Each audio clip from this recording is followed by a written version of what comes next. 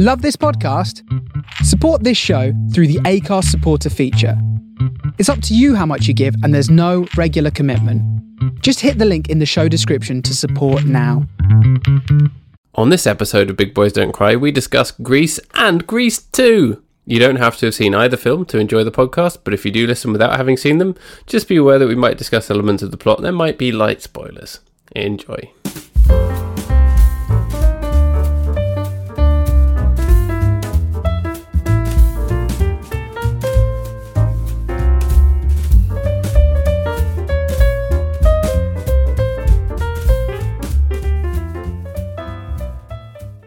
I got chills, they're multiplying, and I'm losing control, 'cause the podcast we're supplying, it's electrifying. You better shape up, Ooh, ooh, ooh. 'cause I need discourse that'll keep me satisfied. Hello. That's good, I like that. We didn't even plan that. Yeah, no planning whatsoever. Just thought I'd throw in a little something extra at the end. Love it. We've never really properly duetted on the songs that we do, have we? No, I mean, I just did a little ooh, ooh, ooh there, but I think everyone will appreciate that. Yeah, it's interesting, actually. We never have, even though we've been playing music together for pretty much a decade now, isn't it? Yeah. Wow, that makes me feel old. In a good way. In a good way. It's, good collaboration. But yeah, we've never really done duets. It's always been one backing for the other, or backing at the same band, as we do at the moment, occasionally. Yeah. It's just hard to do that stuff over the Google Meet, isn't it? It is. You've always got that slight delay. You'll have to do something very ambient, where structure's not as important a thing. Yeah, where it doesn't actually matter how long you hold a note for. Yeah, exactly. Yeah. We'll do a very loose Cocteau Twins type band. Yeah, or a sort of noisescape thing. Yeah. We could. Yeah. We'll be the a cappella version of Sun Zero. Yeah. Yeah, a cappella drone bands. There aren't enough of those, right? Exactly. Yeah, sort of that could be Bloody Valentine thing, maybe. That could be quite interesting if you had a loop pedal, and just did lots of weird vocal noises, and intersperse that, or almost using that as an additional instrument, or maybe even as percussion. Well, I've done that once before, and you know how it turned out. Is that when you just farted into a microphone and just? Well, no, that's it. That's every week on this show. Beatboxed over it. Yeah. No, you've heard that song, Oedipus fucks his dad now, yeah? I have, yes. Yeah, that was my last foray into that kind of music, and I think it went well. I'll see if I can find the file I can append it to the end of this show. It's like a dance hit, but with sort of hooting vocals and... Yeah. I have not heard that in so long. Please find it. I will find it. It's a very important meditation on classical literature. Yeah, exactly. And owls. Exactly. Yeah. It's quite something. But all these restrictions on music are going to be lifted soon, so it'll be fine. We have a roadmap out of lockdown. We do. We can all go get incredibly sick at a Wetherspoons. Yeah. And I, for one, cannot wait. I know you do that every week. I would do. I've been resorting to replacing that with getting drunk in my own home, whilst putting on a video on YouTube of people talking inane bullshit. Yeah. For 10 hours. And with me using an app to send you milk direct to your house. Interspersed with just other samples of like traffic in the background, which you always get at a Spoons, don't you? Yeah. They're always by somewhere that gets a lot of traffic. People always drive cars in through the window. They shouldn't do that. Yeah, and there's always people with little Scale Xtrix tracks they pull out. It's a notorious problem in Wetherspoons. I think the trouble is that all of those people have seen Grease, and they're trying to emulate Grease Lightning, the very popular contemporary film Grease. Popular contemporary film Grease. So, Grease was your pick. It was, yeah.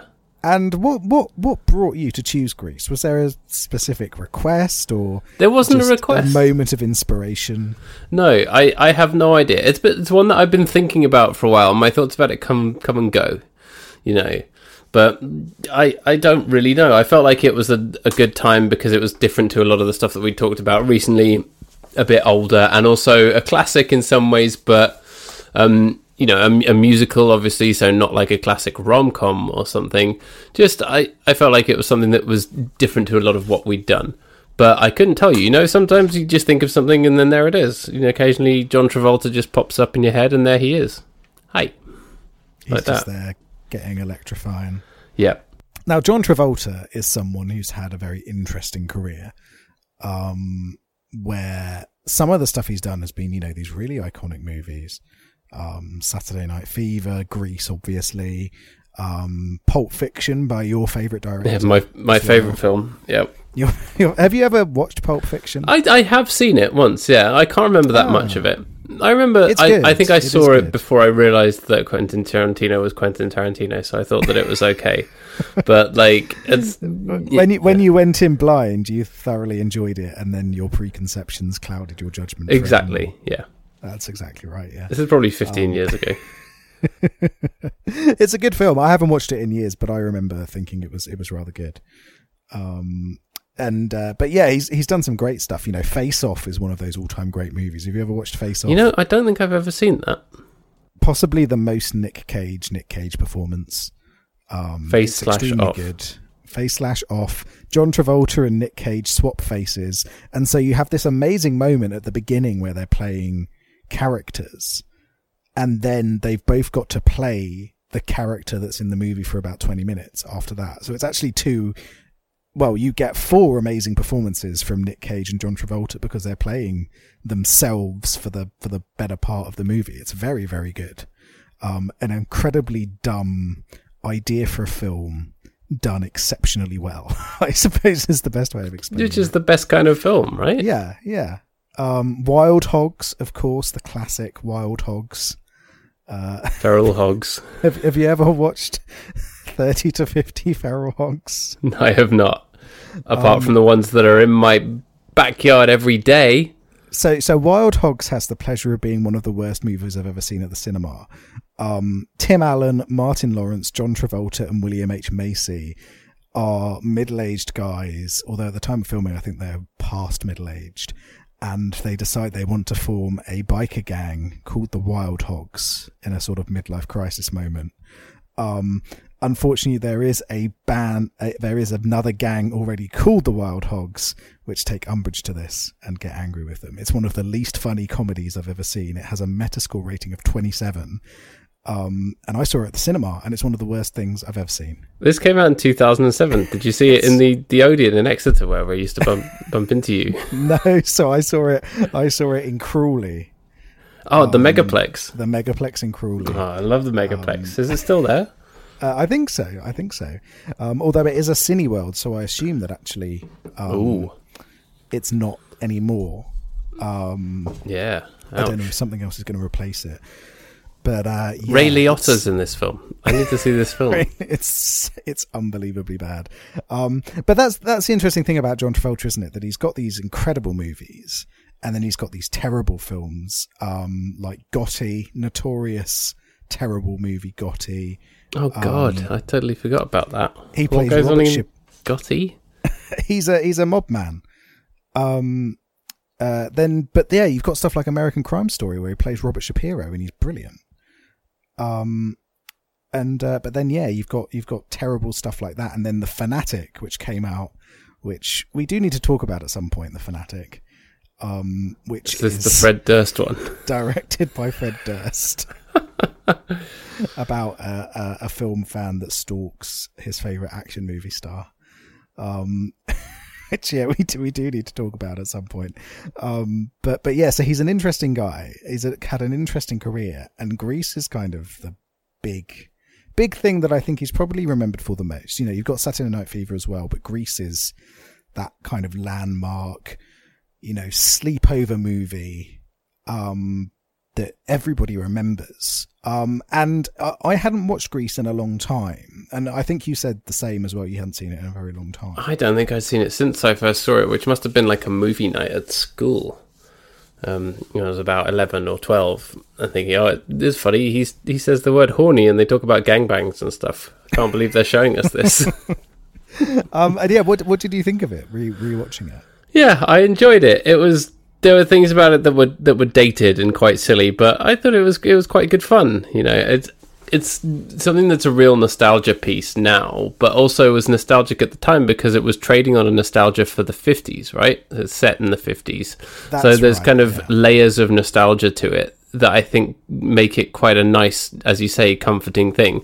You're watching it going, this is ridiculous. There's very little plot and the characterization is terrible, but here comes another quite good song that is ingrained in you from having danced to the Grease Megamix at every disco. So there it is, you know.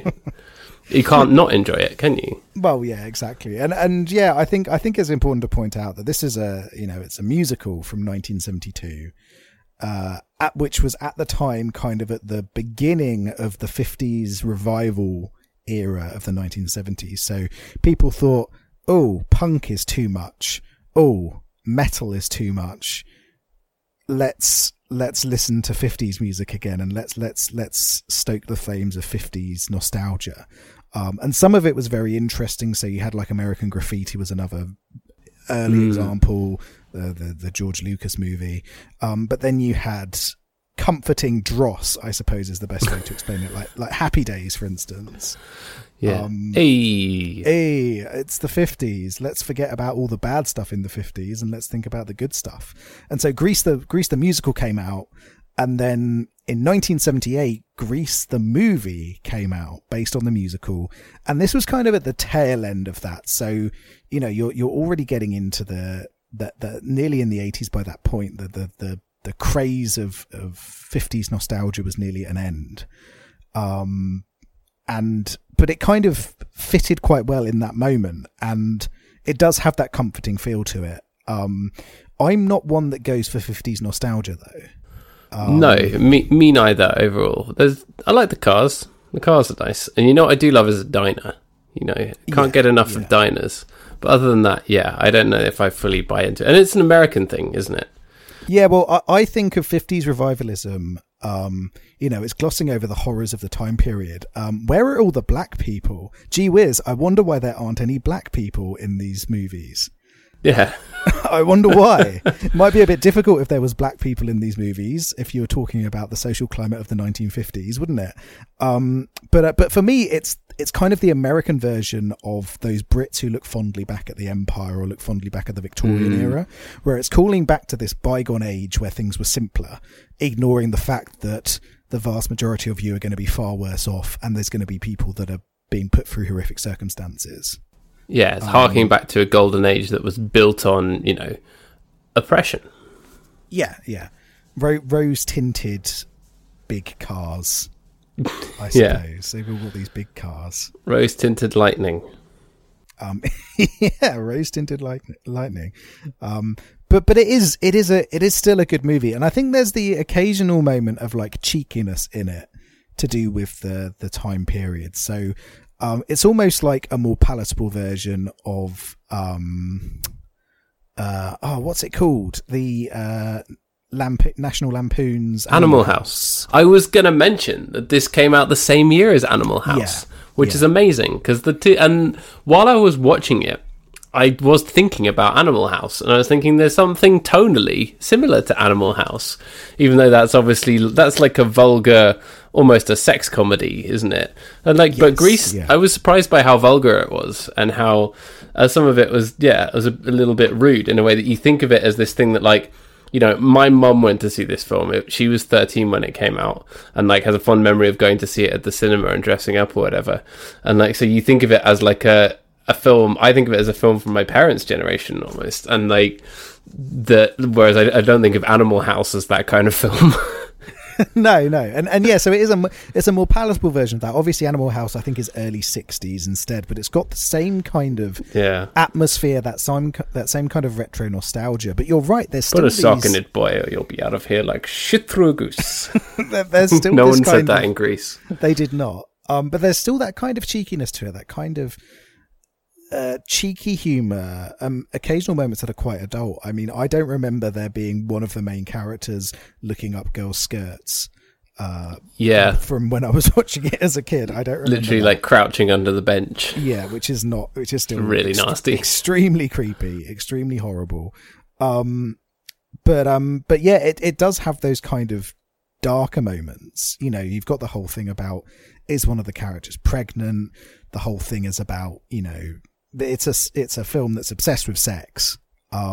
It's an incredibly horny film, which makes sense because it's all of these people in their 30s stuck in high school. You know, there's not a lot that they can do. It's guys our age playing high schoolers. This is the origin of that. This is where it comes from. This is where it comes from. John Travolta invented it. And on that subject, did you know that Olivia Newton-John was like 30 or 31 or something, and he was 24? Oh, really? Incredible. She was like 5 or 6 years older than him. Oh, right. Okay, I did not know that. But yeah. But he was born in his 30s, of course, John Travolta. He's born in his 30s. But yeah, it's a raunchy movie. It even uses the word horny, doesn't it? It does. You don't want to hear all the horny details. Yes, we do, John Travolta. But what's interesting is that it's, you know, in the public consciousness, you don't think of those moments in Grease, do you? You think of, like you said, the Grease Megamix playing at a disco or a wedding. You think of those songs. Karaoke. Yeah, you think of that. Even though some of those songs, I mean, Tell Me More is a horrible sleaze anthem, isn't it, really? Yeah, but did you get very far?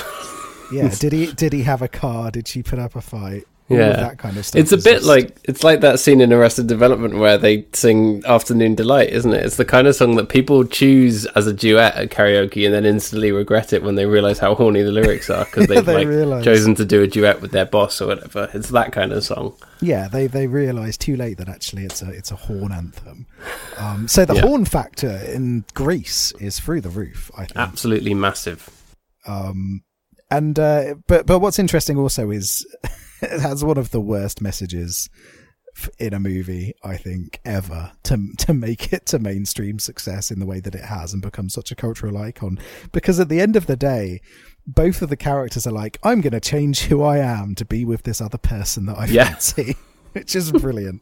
Yeah. You know, he starts running track and wearing a cardigan. He starts his wearing black and doing her hair up. Yeah. Which is brilliant. But there is something timeless about it, isn't it? You know, you've got the really bad lip syncing, which just gets greater every time you watch it. The dancing's pretty terrible as well. The dancing is bad as well, but there's something quite magical about it, isn't there? You know, you think of this and you think of things like Rocky Horror as well, which was a few years earlier, where it's all a little bit haphazard, but there's character. See, Rocky Horror feels so much later to me. I don't know why. Not much later, but I guess Grease maybe it's the 50s thing, the layers of nostalgia. I think, or maybe it's just Tim Curry. I think that's a big factor, is that, you know, Rocky Horror is a much more subversive movie, in the same way that Animal House is a much more subversive movie. Although it's got these cheekier moments, Grease, it's still on the whole quite vanilla. Nobody ends up on double secret probation. But equally, I think the public consciousness idea of Grease is a lot more tame than the real movie. And I was surprised, you know, I hadn't seen it in bloody years. I'd seen it more recently than you had, but I must have been, you know, maybe early 20s watching it on television when I was bored. It was probably the last time that I watched it. And, you know, you do put out of your mind all of the sneakier moments, the even just the little bits of dialogue here and there between the Pink Ladies and between the T-Birds.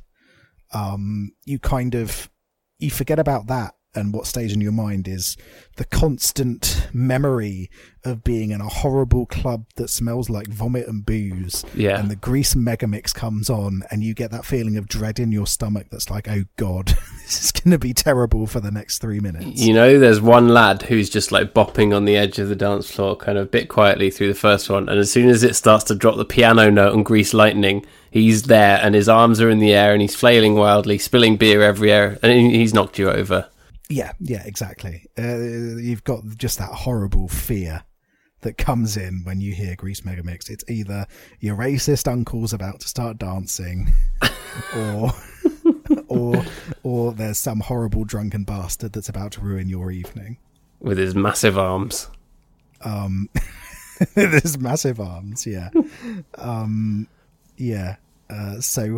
Yeah, you forget that it's a film that has any dialogue at all, right? And the dialogue that is there, a lot of it is, nice, funny quips and stuff. Yeah. No, there's some good little bits and pieces here. It's not a poorly written movie, I'd say. No. But what's interesting as well is that a lot of the dialogue and a lot of the tone of it is incredibly mean-spirited. And we've talked about mean-spirited films of late, such as 2005's Just Friends, which we just keep coming back to. And that's mean-spirited in a different way. This is sort of culturally mean-spirited, isn't it? Where they're all like mocking her for being prim and being a virgin and stuff. It's just awful, isn't it? Looking back on it. Yeah. There's a callousness to Grease that it makes it interesting that there is this movie that's the main sort of gangs in it, the two main groups in it are just inherently bad human beings. Yeah. And obviously a lot of it is performative. But it's interesting that, there isn't a focus on a more prim and proper set of characters in this. They're the butt of the joke, whereas Animal House, the athletic types are the bullies, and they're the sort of top dogs of society. Here they're kind of seen as underneath the T-Birds, who are this kind of super powerful group in their own right, who kind of dictate they dictate the way that the school operates almost at times. Yeah, but at the same time they're like anti-jock as well, and there's all the scenes where like he's trying to work out what sport he wants to play and he's kind of rubbish at everything, which is quite interesting because it goes against the sort of macho thing of the T-Birds, but they're anti-exercise, even though somehow John Travolta has like the skinniest, most svelte body in this film, and you're like, what the hell, man, when were you ever like this? Exactly. But at the same time, they're not jocks, but they still pick on the nerdy kids. Yep. Good old Eugene, who can throw. We learn at the end he gets his little character arc, which then disappears entirely for the sequel. He's a pitcher. Why wasn't the sequel about Eugene's journey as a baseball pitcher? Genuinely, that is a film that I would watch, and if it had great songs, so much the better. Maybe this is a film I need to write.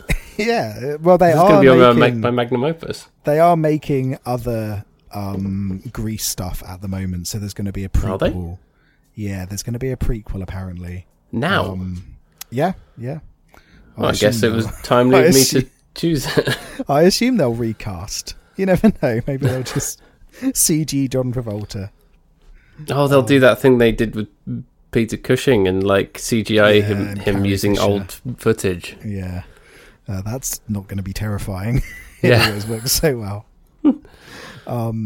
But yeah, no, apparently Grease is getting some extra stuff because they've got to keep squeezing this dead horse to blend analogies. This dead horse from the 50s. Yeah.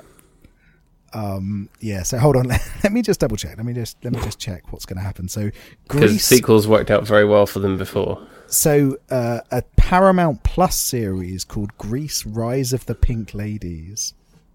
All right, make it sound like Star Wars, why don't you? Yeah. I hear that Emperor Palpatine's going back to high school. Yeah. Tell me more. He's going to go out with Frenchie. Because nobody goes out with Frenchie, and I feel bad because she seems really nice. She's clearly the nicest character across the movies. I mean, obviously Olivia Newton-John's character's nice as well. But then, there's also going to be a prequel called Summer Lovin'. Okay. Which I suppose is about them having their summer lovin'. Oh, what they actually did on the beach all summer. Yeah, that's going to be really exciting to watch. That's going to be horny. Prequels are just the worst idea. There's very few prequels that are actually good. Yeah, that's a really good point, actually.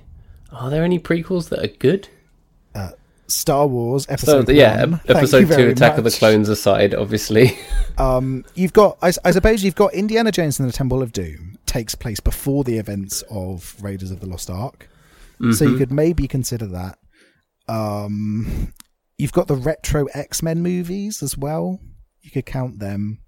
But they're almost like a reboot in their own right, so I'm not sure if they really I think count. Anything that's part of like a big comic book universe doesn't count. Yeah. Prometheus. Did you ever watch Prometheus? No, what's that? So that is the prequel to Alien, which makes zero sense and has nothing to do with Alien. Of course. God, Alien is so good. Alien and Aliens I rewatched recently, and they hold up so well. They're just incredibly good. I could believe it. I might rewatch Alien. But yeah, there's then 2 Alien prequels. There's Prometheus, which has very little to do with aliens, and the biggest flaw in Prometheus for me, well, there's a lot of flaws. It's quite a bad movie, although it has good moments, is that the plot is incredibly similar to H.P. Lovecraft's The Mountains of Madness. Right. Guillermo del Toro was working on a movie of The Mountains of Madness, which is possibly the greatest combination of things ever. Wow. He then had to drop it because Prometheus came out and was basically what that movie was going to be, but bad. We're not going to see this Guillermo del Toro version of The Mountains of Madness because he was like, I can't make my movie now. It's way too similar to what Prometheus ended up being. Oh no, that's because terrible. The key sort of plot points of Prometheus are kind of similar to The Mountains of Madness. You've got Rise of the Planet of the Apes. That's a prequel. Not seen that. It's got a gorilla jumping off a bridge to attack a helicopter.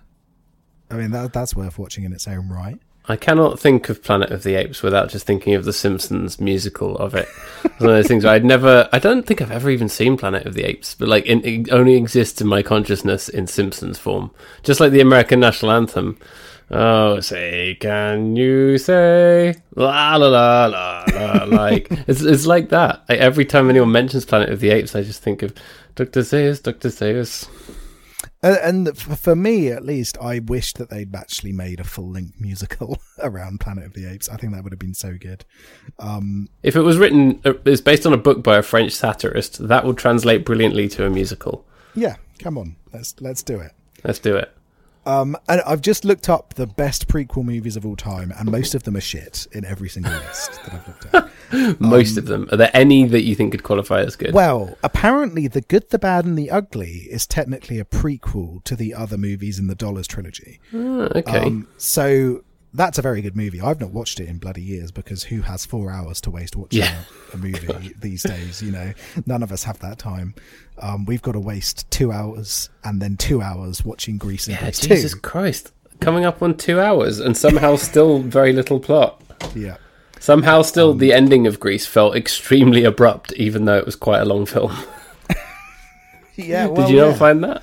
It's suddenly, they're off. There we go. They've resolved their differences. She's flying into the sky. She's wearing tight pants. He's taken off his cardigan, and now they're flying. But overall, I enjoyed returning to Greece. Did you like the bit where they moon? There's a mooning shot. Of course. And they're watching it on TV in the diner, and someone goes, "Oh, I wonder who that is on the right." There's that very good little bit where the principal's talking and is like, "We have pictures of you mooners, and even though the pictures aren't of your faces, that doesn't mean we can't identify you." Which is just brilliant. Well, speaking as someone who was given detention for mooning at school, that is very, very true. I didn't realise it's quite real. Danny Zuko. Yeah. I used to do a lot of mooning in my time. Blue mooning to tie into the 50s theme. Yeah. I forgot how long the hand jive scene is. That scene goes on forever. That's the worst song as well. Also, hand jive sounds like something disgusting for another thing. Like, who jives with their hands? What is that? And then that scene just, it was a really long scene. It's it's really bad, isn't it? It's just really just overall. I think the songs are really good, but that one's rubbish. But speaking of rubbish songs, shall we talk about Grease 2? I don't know what you mean when you talk about the song Cool Rider, which appears at first in its like original sort of like rock biker anthem form, and then is like softly being played on a saxophone in the background of every other scene between Michelle Pfeiffer and the British guy. It's great. It is. Cool Rider, I would say, is one of the better jams of this movie. There is some absolute fucking diabolical songs in Grease 2. So That's the right word. So Grease 2, it came out in 1982. By this point, the 50s revival scene was dead. It was fully dead. Yeah. Why did it exist? I think is the main question. It was redundant by the time it had already arrived in cinemas. It existed to launch Michelle Pfeiffer's career. And I am grateful for it. And I would say, as much as I'm about to rag on this movie for being extremely bad, Michelle Pfeiffer's very good and fits the movie incredibly well as this kind of blasé female gang member. I think she fits the movie quite well, and her performance is very good. Yeah, I'd agree with that. I think she's fantastic, and when she sings Cool Rider, you're like, hey, this might actually be really good. This is an anthem. This is great. She's giving it her all, and you truly believe her as well, and like you believe how invested in it she is. But you don't believe anyone else in this film, do you? No. Apart from the creepy biology teacher who sings a creepy song about sex. So the reproduction song that the creepy biology teacher sings, and then all of the kids get involved, is probably the least sexy thing I've ever seen or heard in my life. Yeah. It made my penis shrink and disappear up inside my body. Yeah, I think the only reason that the human race didn't die out from lack of sexual interest after this film came out is that thankfully so few people have seen it. Yeah. You know, if this had been seen by more people, this would have been more devastating than any nuclear holocaust. I'm worried I might not be able to have any more children. the movie Children of Men, it's not the fact that people can no longer give birth, it's that people watch Grease 2 and they just have no interest in sex anymore. Yeah, that's what it is. That's the beginning of Children of Men. If you want to make a prequel to Children of Men, hit me up. It's all about someone finding Grease 2 and then putting it online, and everyone watches it and goes, "Oh God." Children of Men with Ven. I feel like a panda that's just taken ketamine and eaten a big meal. No interest. This song is so bad. It comes completely out of nowhere, and it's just like, you could maybe get away with it if it was like a banging song, but it's like half of it is him weirdly singing a biology textbook at the students and then them joining in and making like sort of half-assed innuendos while they jump on desks. And it's just like a sort of like, I don't even know how to describe it. I can't remember how it went, but it was a sort of like farty, brass, trumpety big band song, wasn't it? Yeah, it's just a sort of... Yeah, it's extremely bad. Lots of people don't go and watch it, otherwise you won't want to have sex anymore. Lots of people do not look this up on YouTube. No, do not follow the link in the show notes to watch this song on YouTube. This is like watching the video from The Ring. Apart from rather than killing you, it just destroys your sex drive. Yeah. Yeah, lots of people talking about Stamen and Pollen. I know that if I want to do a horny song, you'd want to talk about Stamen. Hilarious. It's so bad. But it's not the only terrible dirge. You've got creepy bastard in a nuclear bunker trying to convince his girlfriend it's the end of the world so they can have sex. So bad. And yeah, all of the bad songs in this are like horny in the wrong way as well, aren't they? Yeah, it's all creepy horny. And it's made worse by the fact that the people in this movie, I imagine they're probably not, but they look a lot older, don't they? I mean, they look like they're in their 30s in Grease. They look like they're in their 40s in Grease too. Yeah, even though they're different actors. So you could have got some properly young people. Michelle Pfeiffer looks kind of the right age. Yeah, Michelle Pfeiffer looks young. But yeah, the new T-Birds genuinely looks like the cast of Wild Hogs. Yes, it's genuinely them. But it does raise an interesting question. So obviously, all of the T-Birds and the Pink Ladies have graduated from Grease 1. So apart from Frenchie, who's now doing people's hair in a chemistry lab. I assume also making drugs, I guess, is probably what's going on in there. In the chemistry lab. In the chemistry lab. Yeah, definitely. But it makes me wonder, what is the social hierarchy in the world of Grease? How did they pass on the T-Birds jackets to a new generation of T-Birds who are like a couple of years younger? Yeah, that means there's a film in between that we've missed, isn't there?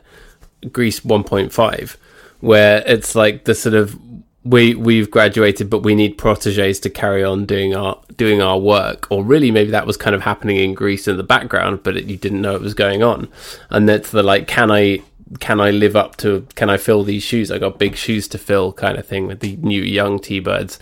It's like, I need your guidance, Father Travolta. And then they sort of come back and help them for a bit, but they shouldn't really be there because they're not in high school anymore. But it's like, are they actually the high school guys now just like reliving their glory days and not really doing anything? They're working at the gas station or whatever, and they're washed up. And then they come back to high school and sing a song about how they're still horny for high school girls and whatever. You know, that's the film that's in between that's missing. In prison. Yeah, exactly. It just makes me think, it's like, you know, somebody has passed down the T-Bird jackets and the Pink Lady jackets to a new generation. How has that happened? Why has that happened? Who are these people? And interestingly enough, there was going to be a little cameo from John Travolta and Olivia Newton-John, and I think it was going to be that they were going to be running the petrol station that at some point in the movie, and you'd see them there and it's like, oh yeah, they're still together. Like, this is like, I think it is like 4 years later or something like that. But it does make me wonder. It's set in the early 60s, and you know that because they keep mentioning President Kennedy. Yeah, they do. And I think it should have ended with, it should have gone over multiple years and ended with them all being shipped off to Vietnam, shouldn't it? Yeah. Like Animal House at the end, where it says that Niedermeyer was killed by his own troops in Vietnam. Yes, exactly. That's what we needed here. But yeah, it just makes me think, and that's the kind of thing that's never really explored, and it makes Grease feel like a significant cash grab, doesn't it? In that there are the T-Birds and the Pink Ladies again, as opposed to just coming up with anything original, as opposed to bringing back the original cast. It's just Frenchie and the principal and the coach, basically, and Eugene. Eugene's back, bless him. Good old Eugene. But it's just so odd, isn't it? You're like, who are these people? Did they kill them and take their clothes? Maybe they did. Do you reckon that's what's happened? They've got bikes. But if the original T-Birds did hand down and did train up the new T-Birds, they did a really fucking bad job, because how can someone with a motorbike and leathers who listens to rock and roll be such a fucking dweeb as every single cool character in Grease 2? They're constantly trying to prove that they're not dweebs by being dickheads, by like bowling down the wrong lane in the bowling alley where some nuns are bowling and stuff. So weird stuff like that. Yeah. It's really like, nope, odd. you guys are still dweebs. Yeah, I mean, they're just... I've never seen people more needing of a noogie in my entire life than the cast of Grease 2. Like, Eugene probably could flush their head down the toilet if he wanted to. I think he's the star pitcher on the baseball team now. You know? He is. That's our headcanon for Eugene. But yeah, you're right. They're constantly trying to prove themselves, which isn't something that's happening in Grease in the first one, apart from Danny, who's trying to prove that he's still, I'm a sociopath. Whereas, I'm a sexy sociopath in a leather jacket. Tell me more. Whereas here, they're just desperate to constantly be seen as being hard men. And then every single chance that they get to try and prove themselves, they fail miserably. And basically are just mean bullies to everybody. Yeah. But where it's coming across as really insecure. Yeah. And the end result of that is that you spend an awful lot of time with characters you don't care for. You know, who likes the T-Birds in Grease 2? They're really annoying. Even the Pink Ladies aren't particularly enjoyable in comparison to the first movie. You know, they've got a little bit of character here and there, but they're still just quite unnecessary. They're all very sort of two-dimensional, aren't they? Yeah. And there's the younger sister one who's like a bit resentful and a bit spunky, you know. Michelle Pfeiffer's there as the sort of aloof leader, and then Frenchie's there being Frenchie. Yeah, she's the mentor. And Michelle Pfeiffer's good, and then you've got I've forgotten the character's name, but yeah, you've got the younger one. Is it Dolores? Yeah, Dolores. Yeah. Boys who have all got New Jersey names and New Jersey accents, but you don't really even know where it is.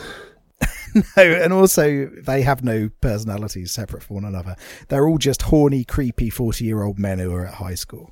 all paying the same guy to write their essays for them.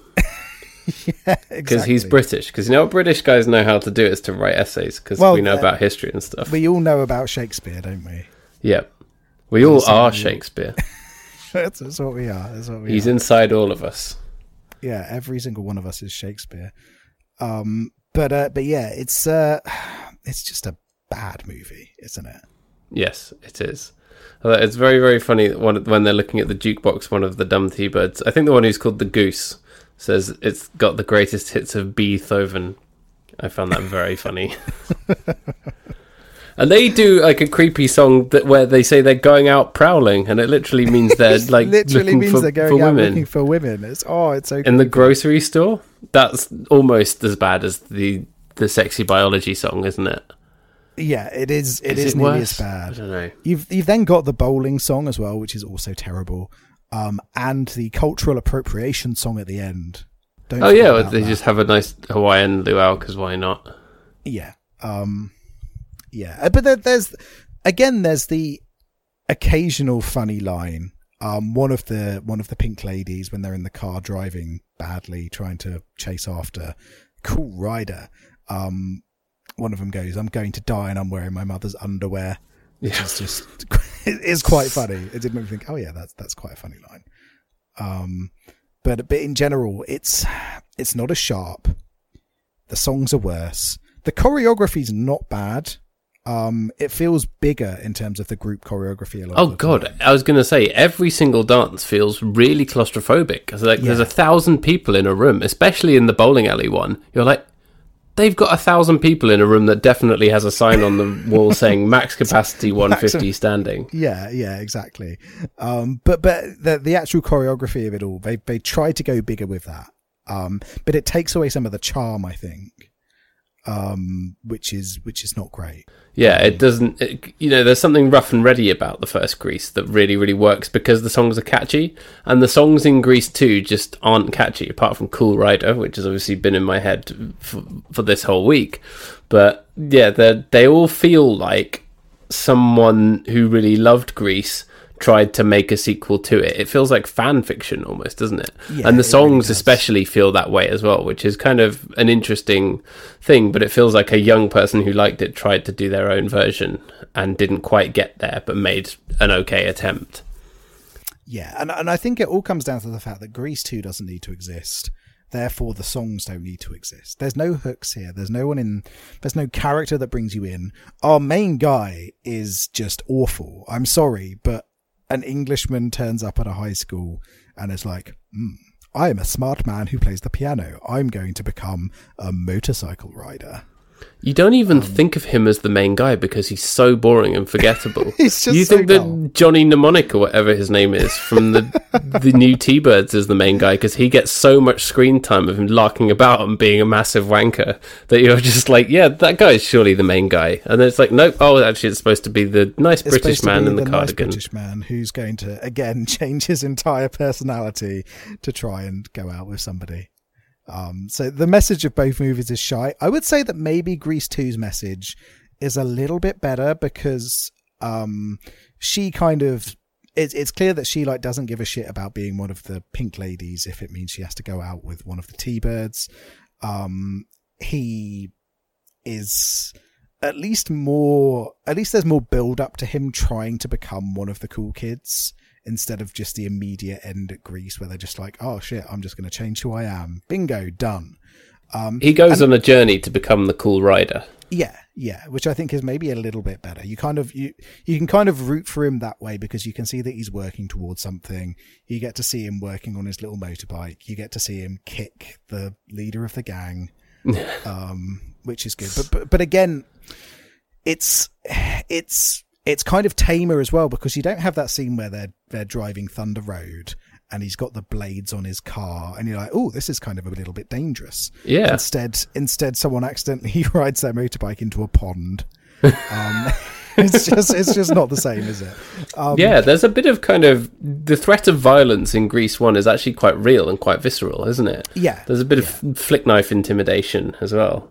Yeah, there's a little bit of that here and there, which is actually quite good. And the one thing I would say about Grease 2 in its favour is that it's slightly less slut-shamey than the original movie, which I appreciated. Where there's this kind of subtext between Johnny Mnemonic, which is now what I'm going to call him. What's his name? It's. I honestly can't remember. It's something Italian American. It is sounding. Johnny Nogarelli. It is Nogarelli, right? And then I can't remember her name. Is it Paulette? Paulette, yeah. Yeah, who they're kind of like, oh, she sleeps around. But at the end, it's like, I don't care about your history. I like you. Let's hang out and let's be boyfriend and girlfriend. And you're like, okay, that's better, slightly. Yeah. You still make far too much of a big deal of Grease it. 1 does that whole thing of both slut shaming people for doing anything and then mocking Sandy for being a virgin. Yeah. It's the worst of both worlds. Yeah. The worst of both worlds. Whereas, at least Grease 2 has slightly more of a soul in that regard. But can I again point out, where are the fucking black people, Grease 2? Yeah. I wonder why you're not showing black people in the early 1960s in your Nostalgia Fest movie. I wonder why.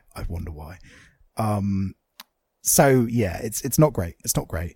But we have had some success stories, haven't we? You know, you've got obviously Michelle Pfeiffer. Yeah. She's great, and she's been in so much stuff. You forget, I think, how many great films she's been in, and how different all those roles have been, and how deep a lot of them are. She's great.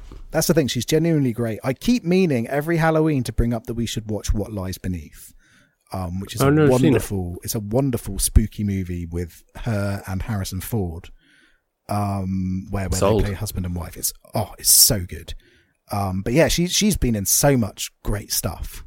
I think genuinely one of the most forgotten actors in terms of the quality of her performances. I think she's one of those people that you can watch and whatever she's in, you know that her performance is going to be something worth watching. Like, what was the real piece of shit that we watched? New Year's Eve. Her storyline was like the only good one. Yeah, terrible movie, but her storyline with Zac Efron, genuinely enjoyable to watch. And a lot of that is down to her performance. So yeah, kudos to her for doing much better stuff than Grease 2. You also, Maxwell Caulfield was main British posh guy. He's had a decent career. I was not aware of him before, I have to say. So he's had a decent career. He's done lots of stuff. Most famously for me was in the Spider-Man animated show that I loved as a kid. I only found this out today.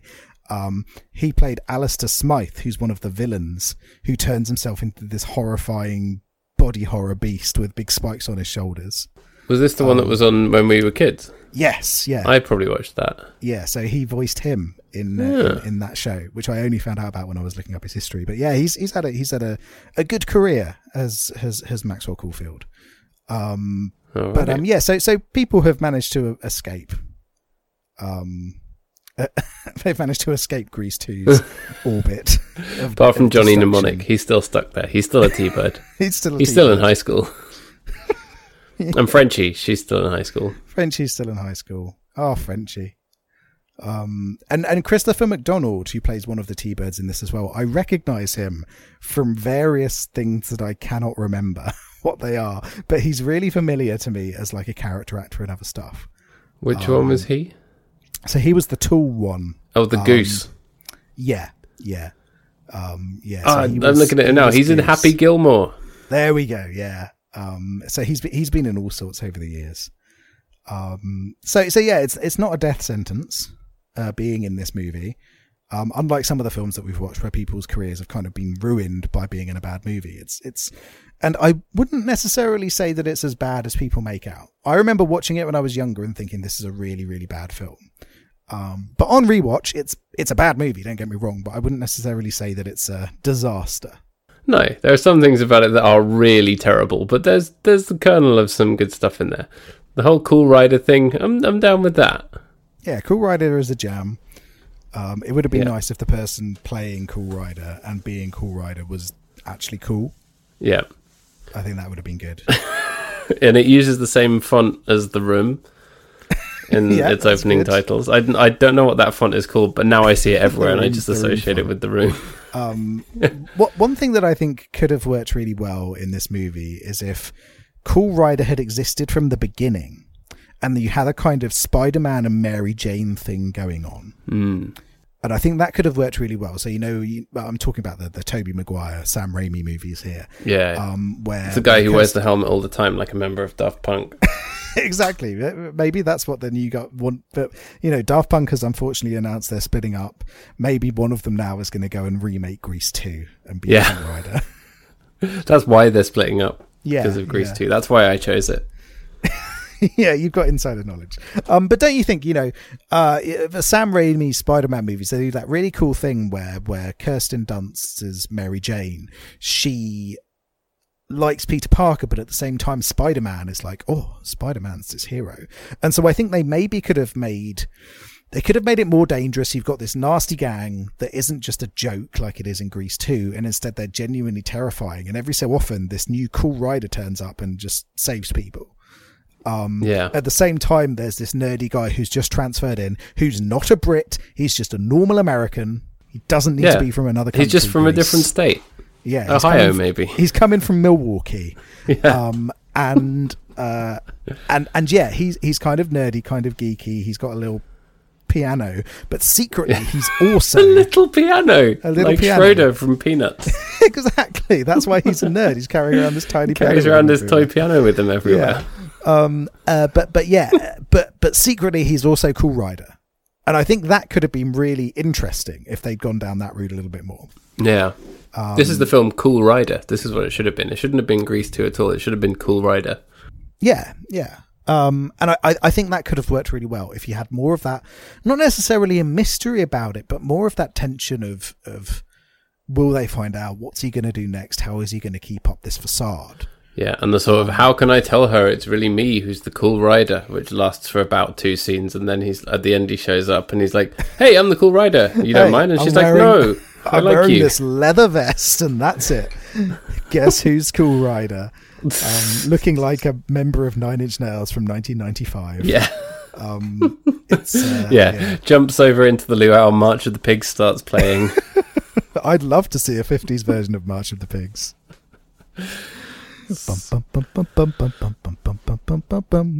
All the pigs are all lined up. Mr. Pigman, show me your pigs. Bum, bum, bum. Make sure they're marching the march of the pigs. Bum, bum, bum. Please turn on your magic pigs. Yeah, there you go. Yeah, the T-Birds sing that stupid song. On your knees. Yeah, that'd be great. The T-Birds sing that stupid song at the talent show. What is wrong with them? Yeah, fucking losers. The talent show is terrible, by the way, and all the stuff that they're doing in the talent show is really bad as well. Yeah, if I was a judge on that talent show, I'd be going full on Simon Cowell. I'm not going to lie. Where's Marty McFly playing rock music? Yeah, your kids are going to love it. Exactly. Why didn't the Cool Rider come on stage like Meatloaf? I would love it if they did a new... Well, I wouldn't. I'd hate it if they did a new... new Back to the Future.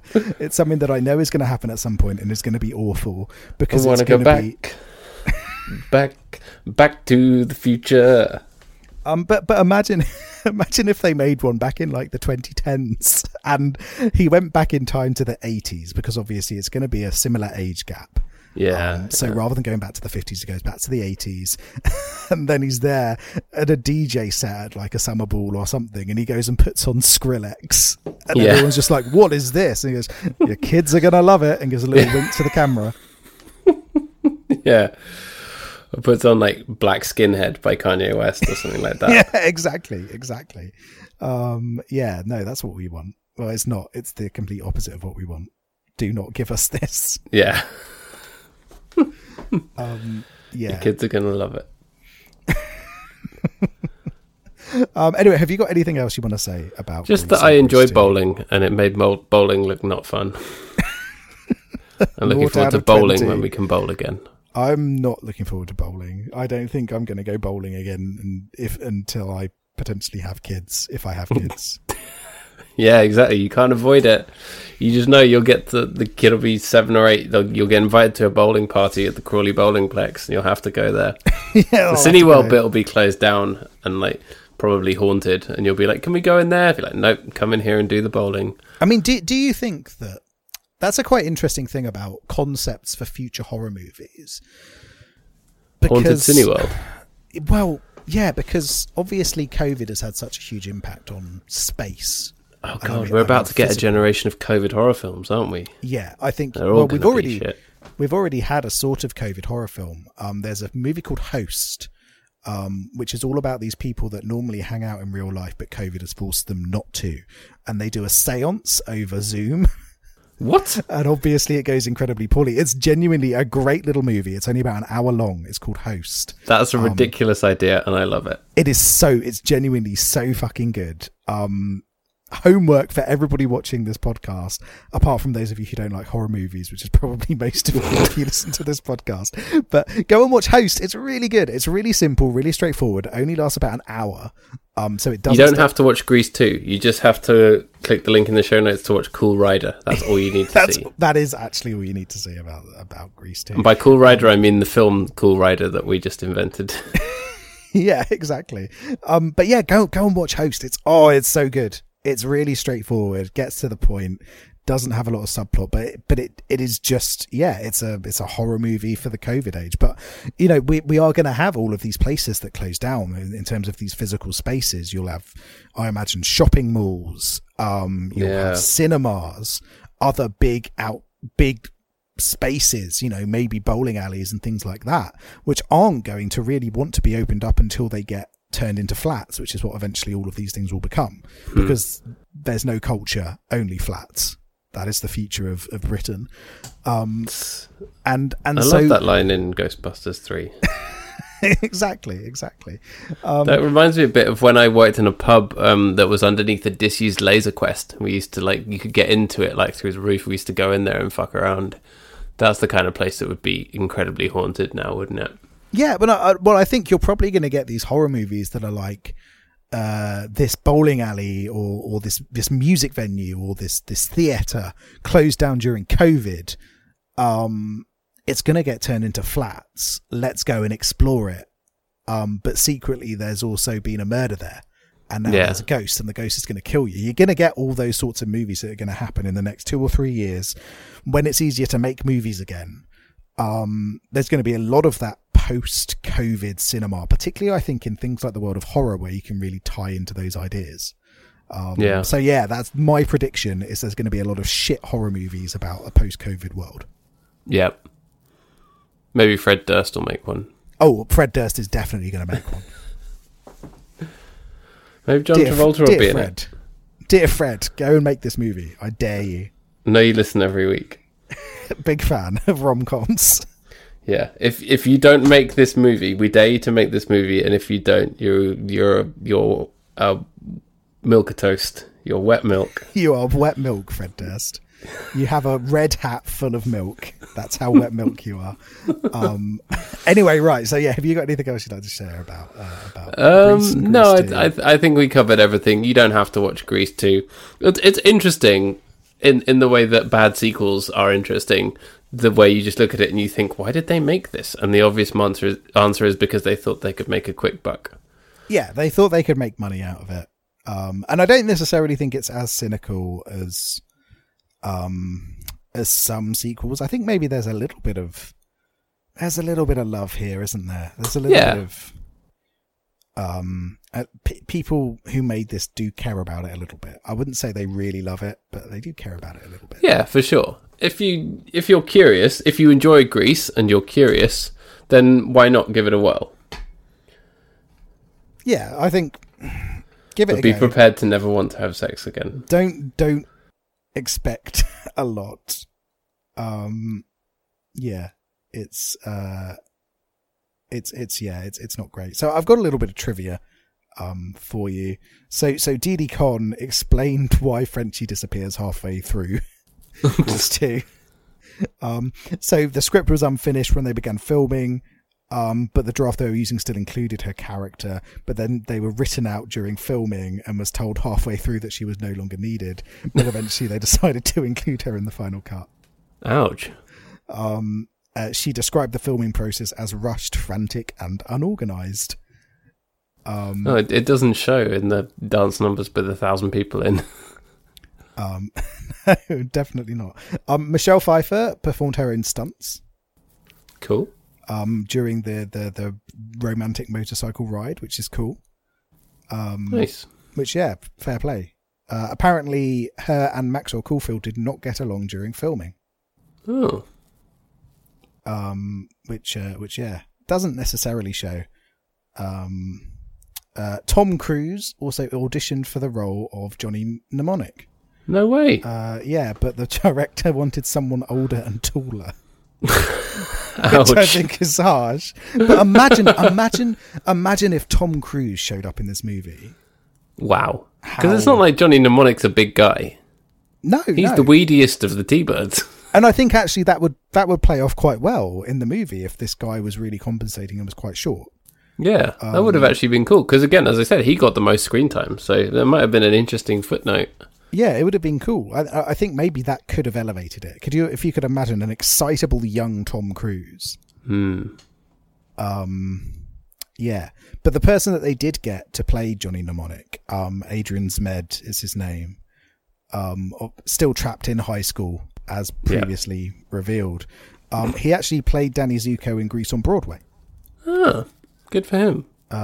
So, yeah, which explains why his character is kind of just a Danny Zuko clone. Yeah. Maybe that's what happens in Grease 1.5. Maybe they tried to clone the T-Birds, which is why all of their characters are exactly the same, apart from just compensating. There's a whole cloning thing going wrong, like The Fly. Yeah, exactly. A bad script got into the transporter at the same time as Danny Zuko, and unfortunately, they got just the lower half of John Travolta's body. yeah, exactly. Anyways, that'll do for trivia, I think. But yeah, so how are we gonna rank these movies? Let's see. Well, Grease. How many chills have you got? Oh, I have got a solid 14 chills. So I initially had 7 chills, but then they were multiplying. So it went up. That's why we score out of 20. It was all just leading up to us making a joke about chills making and a shit joke about Grease. Yeah, I will agree with that. Grease 2. How many terrible wheelies do you do on your motorbike in the car park of a bowling alley? Until you become the cool rider. Yeah. Let's see. I do 7 cool wheelies. Yeah, that's about they're right. not multiplying. No, they're literally impossible to multiply. They're multi-priming because it's a prime number. Get it? Do you get it? It's a thought that might have been something to do with motorbikes. But no, it's a numbers joke. Yeah, it's a numbers joke. But yeah, it's for me. I'm probably gonna go with. I'll probably go 6, 1 lower. There's bits of it that are, Cool Rider's a good song. Michelle Pfeiffer's good in it, but it is a fucking dirge, and the characters are dislikable, and it's just a bad sequel, isn't it? Yeah, and there are some really bad songs in it. Some extremely bad songs. So that's our journey through the Grease cinematic universe. Our journey through the Grease Megamix. I suppose when they eventually release the other Grease stuff, we can cover that at some point. Yeah, for sure. Now we have a basis for that. Yeah. So just quickly, Johnny Mnemonic was in a movie called Bachelor Party, which looks like the worst kind of 80s sex romp. Oh dear.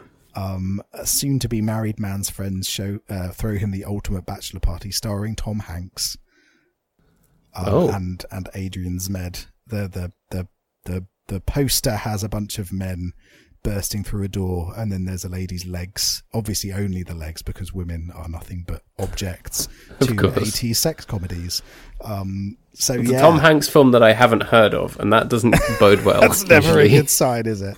But we're not watching that next. So I did have multiple thoughts for this episode, and I'm going to tell you 2 of them, because I'm going to leave them open to you for future episodes if you want to. So what the first one, and we had a little chat about this, was The Fanatic, the movie where, and the way that we could loosely tie it into this podcast, it's the love between a man and an action movie star.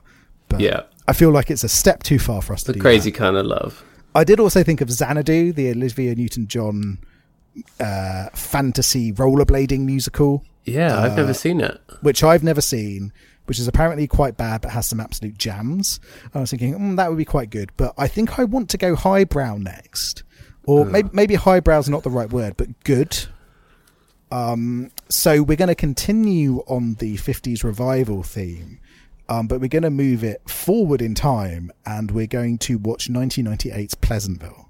Ah, okay, yes. This is the black and white one that I haven't seen. Yes, yeah. Which you've not seen. I have seen. It's one of your faves, isn't it? I feel like I've heard you talk about it before. Yeah, I've not watched it in a very long time. But I really liked it when I was younger. So let's watch Pleasantville next. Nice. That's a really good choice, actually. I feel like that's a nice departure from all the rubbish we've been watching recently. Well, that's what I thought. I haven't seen it, but I'd potentially breathe some life into the shit pieces that we've been covering recently. Is Grease 2 a shit piece? No, it's not exciting or interesting enough to be a shit piece. It's not quite there. It's too tame. It's too tame. Yeah, it could have been. Could have been a shit. If Tom Cruise had been in it as a short king, then it would have potentially been a shit piece. You imagine a young Tom Cruise just chewing the scenery in a 50s musical. Yeah, and singing outrageous songs about being a cool rider. Yeah, I think that could have worked, but it's far too tame to be a shit piece.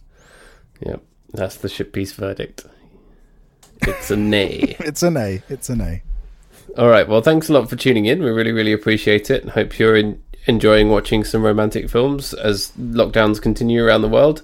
Wherever you are, things are looking up. Things are going to start to open up later this year, but we will still be making this show forever. So we do it because we love it and because we love you. We do love you. We love you more than Danny Zuko loves, what's her name? Stacey? Yep. Stacey D. Stacey D. Look at me, I'm Stacey D. That's the one. Listening to AC/DC. All right. We hope you enjoyed Grease and or Grease 2 if you watch them. If you've never seen Grease, I think it is something you should see. Grease 2, as I said, you can take it or leave it. Grease 2, no. Just watch Cool Rider. But yeah, you can find us on Twitter at Big Boys Don't Pod. You can email us bigboysdon'tcrypodcast@gmail.com. Get in touch if you have any thoughts or recommendations. If you know any cool riders, let us know. We'd love to talk to them. Yeah, do you know any cold riders or any warm riders? Cold riders. Yeah, it's a good name for a band. A little ice cream truck, but it's on a little motorbike. I would love that. That's tiny really little cute. thing in the back is like, sorry, I've run out of all the ice cream, so I can only hold 7. Yeah, he's literally just got like a little tub of Neapolitan in the baggy thing at the back of it. Yeah. No cones. Just hold out your palm. Take the ice cream. Oh yeah.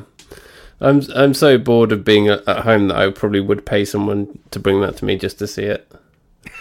I'll bear that in mind. That'll be my next business venture. All right.